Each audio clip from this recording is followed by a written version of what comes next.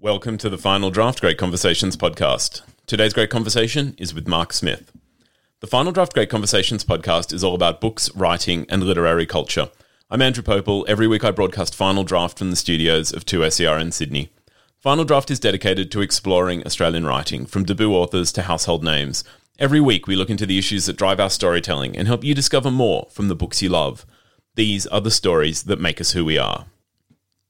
2SER broadcasts from the lands of the Gadigal people of the Eora Nation. I'm recording on the lands of the Darug and Gundungurra people. I want to acknowledge the traditional owners of those lands and pay my respects to their ongoing connection to their lands, that these are unceded lands and treaty has never been made with Australia's First Nations. Today on the show is Mark Smith, and Mark is the award-winning author of the Winter Trilogy of novels. Set in a devastated future Australia, the Winter Trilogy highlights the resourcefulness and heart of its young protagonists. Mark's joining us today with his new novel, If Not Us, also highlighting just an incredible, the depth of YA and incredible young protagonists. The beautiful coastal town of Shelbourne is full of contradictions. For 17-year-old Hess, it's the only home he knows. Hess lives for the waves that break off the myriad breaks and reefs along the coast. Hess works at the local surf shop, and he doesn't need much else. But just outside the town is the Hadron Open Cut Mine and Power Station.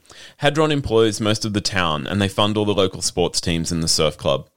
Hess hadn't given much thought to the power station and what it's putting into the air. His mum's a nurse, though, and she knows that there's more than the usual amount of respiratory disease in the local area. Imogen's also a part of the local climate action group, and Hess is about to learn firsthand the dangers to his beloved coast. Join me as we discover Mark Smith's If Not Us. G'day, Andrew. G'day, Mark. How are you? Good. Welcome to the show. Welcome back to the show. Thanks very much, Andrew. It is terrific. I've loved this book. We're outside your usual. I'm going to take us to the beautiful coastal town of Shelbourne, where the town really has two faces. For 17-year-old Hess, it's home. He lives for the waves that break off the myriad banks and reefs along the coast. Just outside of town proper, though, and employing a significant proportion of the town's residents, is the Hadron Mine and Power Station. Now, Hess hasn't given much thought to the power station and what it's putting in the air. But there's a new exchange student in town, and he's focused on the bigger waves, but he is about to realise that the pristine landscape he loves is under threat. I mean, I guess I got to start, Mark. It must be nice to be moving away from a post-apocalyptic world to just a 30 seconds to midnight pre-apocalyptic world. Look, it is, Andrew, and it's one of the reasons that I was really keen to take on the topics and the issues that I did in this novel, because particularly with something as big as climate change, unfortunately it tends to be dealt with too often, I think, in a dystopian context. And I'm guilty of that myself because it was very much a part of the Winter Trilogy that I wrote prior to If Not Us. So I was determined to bring it into a contemporary context and to kind of turn this town, if you like, into a microcosm of the world and of what's going on in the world around things like climate. So that was the reasoning behind it. But yeah, it was great to be able to put the dystopian stuff behind me and to actually deal with things that we can see happening every day right now. And of course, it looks like it's the right book in the right place at the right time because climate is huge at the moment with the Glasgow conference happening. Yeah, we are speaking sort of on the tail end of that conference where, I think I saw figures come out or like a poll come out that Australia had ended up rating, I think about 64th out of 64. We were last in however many countries were in this table of our climate action, what we were actually planning to do. And we're really going to get into that, I think, in the conversation. But I want to maybe take you back. I confessed off air that I had a few minutes and I had to rewrite this literally at the last minute because I saw an Insta photo on your Instagram from 1983. Thoroughly recommend people check this out, of a young Mark Smith at a blockade of the Olympic Dam uranium mine. Now, if Not Us already felt like a personal story as I was reading it, but can you talk a little bit about where it came from? Yeah, look, I have been an activist for as long as I can remember. I remember coming back from overseas in 1983, and I was really jealous of two of my brothers who had spent the summer down in Tasmania at the Franklin Dam blockade. And they were arrested. They were in Risdon jail. They had all of the kudos of having been frontline activists.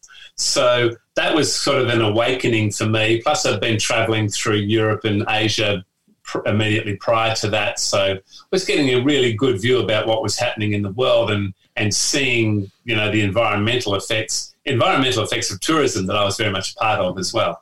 So I came back here and I had a number of opportunities through that period. It was a time of great activism in Australia.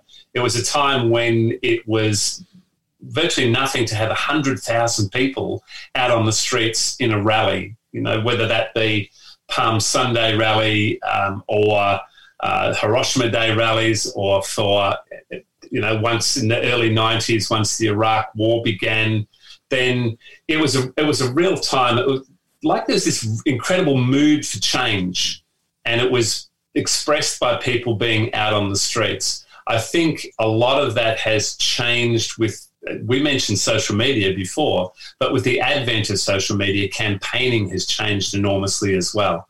And I remember I became an organiser, and a lot of my early writing was actually writing press releases for environmental organisations, and I was a fierce letter to the editor writer, But when you're organising rallies and actions in that time, you would have to wait until the next day to see whether you got on page 1, page 2, page 10 of the newspaper, to find out how successful your protest had been. Now it's happening instantaneously, and we're getting live feeds from rallies, and so it changes the nature of the whole thing. I really want us to get more to social media, but first of all, I want to even just break it down a little bit more, because there's a word you used there that I think it'd be worth delving into. In so many different mouths, activist means different things. You explore that in If Not Us, but what does being an activist mean to you? To me, being an activist is simply taking a role in your community and taking a responsibility for your community. So whatever's happening within I'm very much of that mindset to think globally and act locally. We can all do something to impact the community that we live in. So for me, that's what activism is. And it's not always environmental activism, it's social activism as well. It's welcoming, for instance, refugees into your community. It's taking a role, it's being involved. And I'm a great believer, and I think this probably rings true with my characters in this book as well, and that is that history is made by the people that turn up. If you don't turn up, you can't expect to influence what's going to be happening around you, whether that means turning up on polling day to vote in an election, a local election, a state election, a federal election, or whether it means supporting those people who are taking a stand within your community on issues and things that you actually feel strongly about. I think you've got an obligation to do that. So that's what activism is for me. Now, my principal character in this book, I would say, is a reluctant activist. He gets drawn into this campaign. He would much rather be surfing, much rather be out in the water and enjoying himself, but he gets drawn into the campaign, and partially by the passion and the activism of his mum. His mum brings him into this campaign. Yeah, so his mum Imogen is she's about my age, but Hess, and I've got the word reluctant here in front of me that you've just used. I've called him a reluctant hero, and he wouldn't take that. He might not say he's not even the focus. He's just a small part. But I am curious because he is your protagonist. Imogen has been doing the hard yards for a lot longer. There are characters with even more experience than her in the book, but Hess is the focal point. And my question, I guess, would be, why him? Why this story? And why now? Why a youthful protagonist? Okay, part of this story began in 2019, so prior to COVID, and you'd remember that there were the massive school strike for climate. Yeah, I went to the one in Sydney. It was huge. It was huge, yeah. It's like quite frightening to think of us all that close together now. Yeah. I went to the one in Geelong, and I've been, as I said, I've been active in that community for a long time. I've organised rallies in Geelong. It's a very conservative city. It's hard to get people out on the streets. I went along to this rally, the School Strike for Climate, 2019, and it was massive and it was passionate. And I had to walk through all the back streets of Geelong to get in there, and there's kids pouring out of schools, primary schools, secondary schools. They're carrying banners. Their teachers are there with them. And so there was this incredible sense of all of these kids walking out of school, walking out of what I see as being their traditional sort of role. And remember, at this time, the Prime Minister actually said kids should be in school learning. They shouldn't be out on the streets protesting. But here they were, flooding the streets. So, and this rally was run entirely by teenage kids. It was, in some ways, it was quite shambolic, but it was also beautiful in the way that they were on top of the issues. They spoke really well. They had music, and then they marched through the streets and they made noise. So there was incredible passion there. I actually went home that afternoon and I began writing If Not Us. And I thought, well, how do I do this? Because this is such a massive thing to be writing about. So naturally, as a writer, you think, how do I personalise this? How do I individualise it? And that's where my principal protagonist came from. So from the moment I had this boy, Hess, this 17-year-old boy, flying down the hill after school with his board on the rack on his bike, heading for the surf, I had my character. And that could have been any one of those kids that was at that rally that day in Geelong. So that was the impetus for it. That's where it kind of took off from. And he is very much a reluctant hero, but I think it's what I'm very careful about not preaching in writing this book. But what I wanted a reluctant hero because I wanted kids who felt disenfranchised, kids who felt angry. That's what I saw at that rally in Geelong. I didn't see kids that were fearful. I saw kids that were angry at being ignored and angry at their futures being jeopardised by the policies of politicians at the moment. So that's where my reluctant hero came from, because I think that reluctant hero was any one of those kids that were on that street. And I was trying to embody that in these characters in the small town. I think it's a really interesting tension that you talk about there too, because if we consider popular fiction, if we consider young adult fiction, it's broadly populated. I mean, look, fiction in general is populated by people doing things. You know, nobody says the traditional narrative arc is we get up in the morning and we sit around a bit and then we go to bed at night. Something has to happen. There has to be a complication and a resolution. And yet for young people, the readers of this fiction, they're usually being told it's not your role. You need to be doing X, Y, and Z until you're old enough to be conservative like us and not want to do any more. And that sounds like the tension that you're exploring here. Was it? I mean, you've talked about your history. Was it hard to get yourself into that headspace, or is there always a part of us that's that kind of? It's still scary to put yourself out there. No, I think regardless of how experienced you are in campaigning or in activism, still standing up and being a spokesperson, being a voice, using your voice is always nerve-wracking, regardless. And it becomes, you do get better at doing it, but it doesn't mean that you are any less exposed. So every time you put yourself out there, you expose yourself. And this is what happens to Hess in the novel. He's exposed to this much wider world. And I think, you know, you're exactly right in what you're saying about the portrayal of kids as being, look, you don't vote, you don't spend enough money, therefore you can't have an impact. So wait until you're old enough and then you'll understand why we're acting in the way that we are as adults. And in the book, as well as what I think in real life, and this brings in my experiences as teaching in schools, is that kids are no longer accepting that. They're no longer accepting that dynamic that you just need to shut up, be silent until you turn 18, and then you can become involved in things, because they've been inspired by who at the time was a 14-year-old girl sitting outside the Swedish Parliament holding a single sign. So Greta Thunberg began on her own, and they've seen that, and they've seen here is a young woman now who's just turned 18 who has millions of followers around the world. She has built this incredible movement from this one single action. And that, I think, has been an inspiration for so many kids.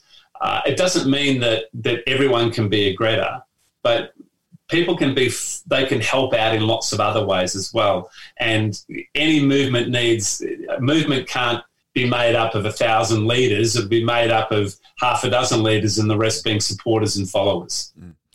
And Greta Thunberg, of course, is a very interesting example, because through her we see someone who has everything she does exists outside of the narrative that we're told is supposed to exist. And all the attacks on her are about how she doesn't seem to want to fit into the society that, has been built. And her retort is usually that's the whole point.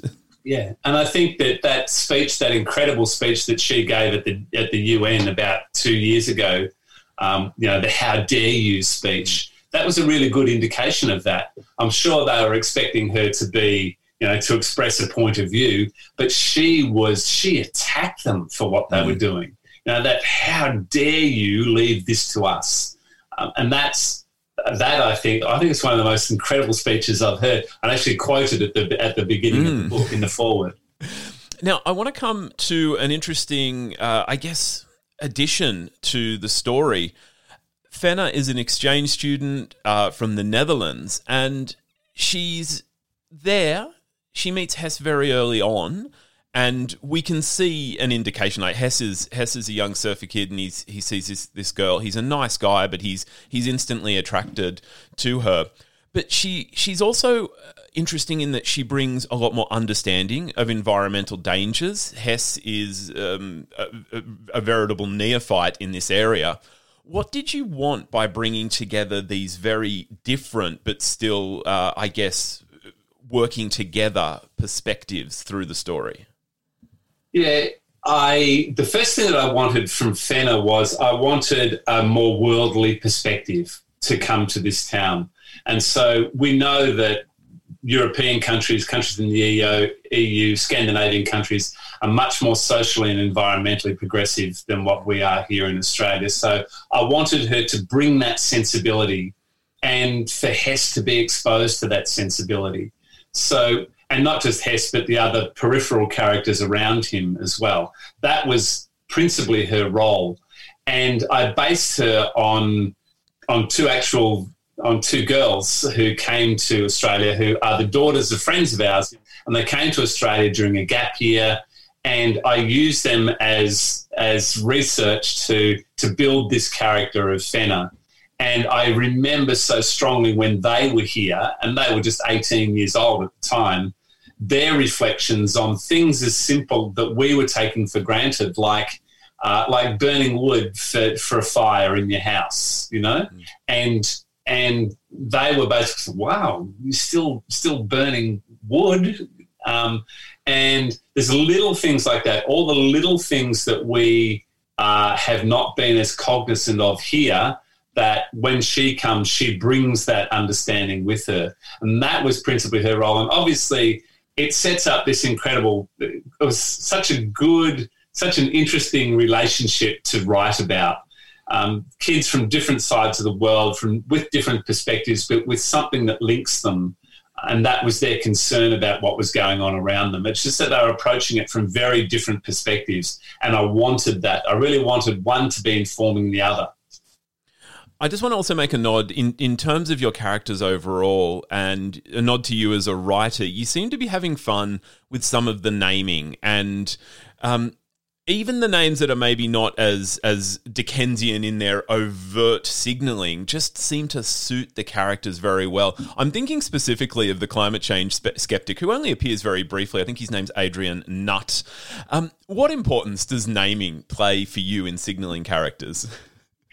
I think that I've always come from the perspective that I like a character's name to inform the character in some way, or to be a reflection of the character. And I think there's a couple of examples of that in my previous novels, where the principal protagonist in the trilogy, his name was Finn.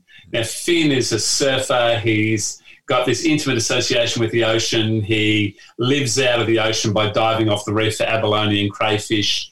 And Finn just seemed to be a name that fitted and added some context to the character. Similar with Ramage, who was the arch villain throughout the whole trilogy. And Ramage is a really hard-sounding name for a hard character. So I took two words, rampage and damage, smashed them together, and came up with Ramage. Well, so, I always heard Ravage in there as well.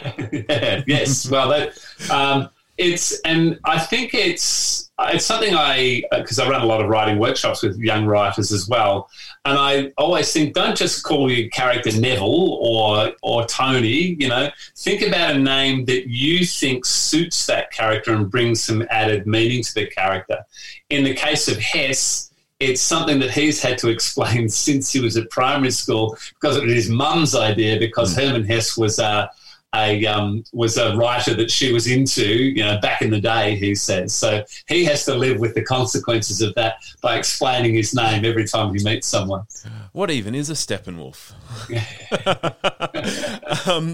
So I had to note that, because I loved the names, and I love exactly what you've just described. There's something about that signalling, and Of course, that signalling is something that as people every day we have to kind of balance. How does an immediate impression balance against getting to know someone deeper? But in a book, it is so valuable. And of course, your books are. I'm gonna say they're Moorish. Mm-hmm. They're not. We're not talking about doorstop type tomes. And I always get to the end wishing they were a few extra 100 pages of the story. But let's for now zoom in to small towns. Too often, these are the places that feel the impact of climate change on all levels of society. And it's easy to paint climate change deniers as unreformable enemies. But you show us a town full of people who, on the one hand, are scared that they're going to lose their livelihoods. Hadron is the major employer in the town of Shelbourne. While on the other, these are the people who will feel the immediate effects. In a memorable speech, Hess goes street by street and talks about whose houses are going to be underwater.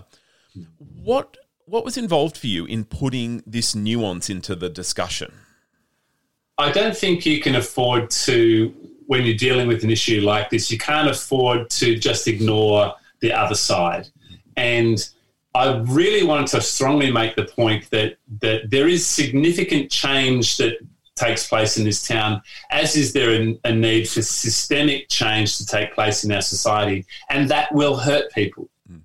You cannot have that kind of systemic change without people getting hurt, without people losing their jobs or needing to retrain. And it's easy for me as a writer to say, oh, look, coal miners, they need to retrain to do something else, but they are human beings, and they are people who need to put food onto the table for their families. And you can't afford to ignore that, because there are human costs. They're not just economic costs and environmental costs and social costs. There are human costs to these people on an everyday basis. So I did that through, the town is made up of people whose parents, because it's mostly the kids that we're dealing with, but their parents are employed by Hadron, but they all catch the same bus together to school in the morning, and they all have to sit with each other. And there are the kids whose parents are involved with the environmental side of things and trying to shut the coal mine down. And then there are the coal miners' kids on the same bus. And that dynamic is something that I wanted to reflect, because, like I said, I'm trying to bring, in the small town thing, we're trying to bring the world into microcosm. And in order to do that, you have to paint the other side. You can't ignore it. And it becomes way too didactic if you do ignore it. So you've got to bring it in, and you've got to humanize that element of change and the impact of that change. And for you as a writer, dealing, I guess, ultimately with the open-endedness of it, I mean, this is a book with a very strong third act, but it was never going to be a third act and they all lived happily ever after. Yeah, I think it's really important that you don't tie things off too neatly, because the long-term consequences of something like this for a town like Shelbourne that I'm talking about, those consequences will be felt for years. They're not going to be neatly tied off in a couple of months if the power station closes. It's going to have these long-term effects. And one of the things I was really keen to do was to demonstrate the way in which large corporations like that ingratiate themselves to small towns, and they generate what we call their social license to operate by feeding money into the sports clubs, the men's shed, the community house, all of those sort of things that are the lifeblood of the community. And it's so that it becomes, people don't question when, the kids are pulling on their brand new footy jumpers for the under 14s, and here's the Hadron logo on the footy jumper. And parents and kids don't question that. It's just part of their town. But you rip that away, you take that support away. What happens to the footy club, the netball club, the bowls club, the men's shed? It's going to have ramifications right across that community. So I was very keen to demonstrate that. I've actually lived for a long time in a community where this was very much a part of the culture of the town. And believe the town hasn't collapsed when the change happened here. And those organisations just simply have to find money elsewhere to support themselves. It's an interesting thing to consider. You made the note at the very top of this conversation that we're speaking on the tail end of COP26, huge climate change discussion and the end of a month where we've heard so much about where we as a country and our governments sit.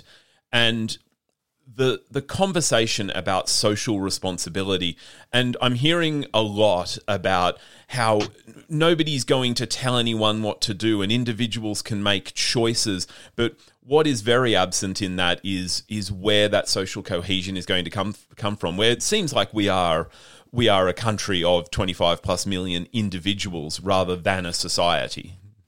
Yeah, and look, I think that's been something that's been a significant change in countries like Australia over the last 20, 25 years, where there has been a focus on the individual rights, my right to do this, my right to do that.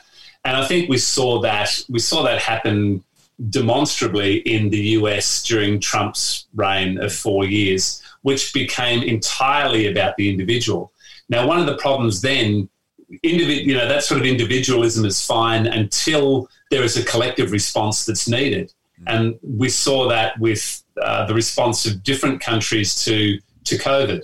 So those countries that relied on social cohesion, and I think I've travelled quite a bit in Japan. I think Japan is a really good indicator of that, where it is the society comes first, the individual comes second. So your individual rights are subjugated to the rights of the community. And so they were, in their own way, able to deal with COVID in a much different way to countries like the US, as an example, where that sort of rampant individualism has been bred into them to the point where I'm only responsible for myself, I'm not responsible for anybody else.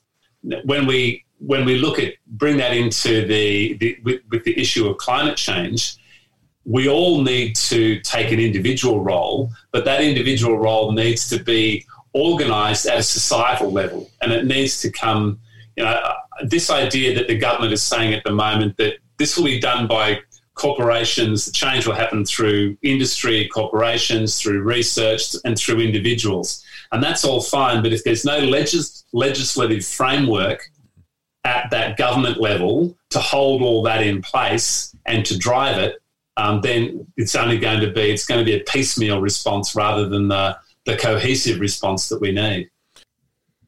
That's it for this great conversation with Mark Smith. Mark's new novel is If Not Us, out now from Text. Now, you might have noticed at the end there, the conversation cut short. This was part one of my conversation with Mark. I've cut it down for ease of listening, and also because part two is going to contain some minor spoilers. So it's going to be out tomorrow. Keep your eye out and tune in, especially if you've read If Not Us, to discover a little bit more about the story. Great Conversations is recorded on the lands of the Darug and Gundungurra people. The show is produced and presented by Andrew Popel. Stay in touch. We are on Twitter, Instagram, and Facebook. Just look for @FinalDraft2SER. Get in touch. Let's have a chat about what you're reading. It is always fun. It's always best when books are shared. And if you subscribe in your podcast app, there's a new Great Conversation every week and a little bonus midweek. I'm Andrew Popel. I will be back tomorrow with another episode of Great Conversations, part 2 of our conversation with Mark Smith. Till then, happy reading. Bye now.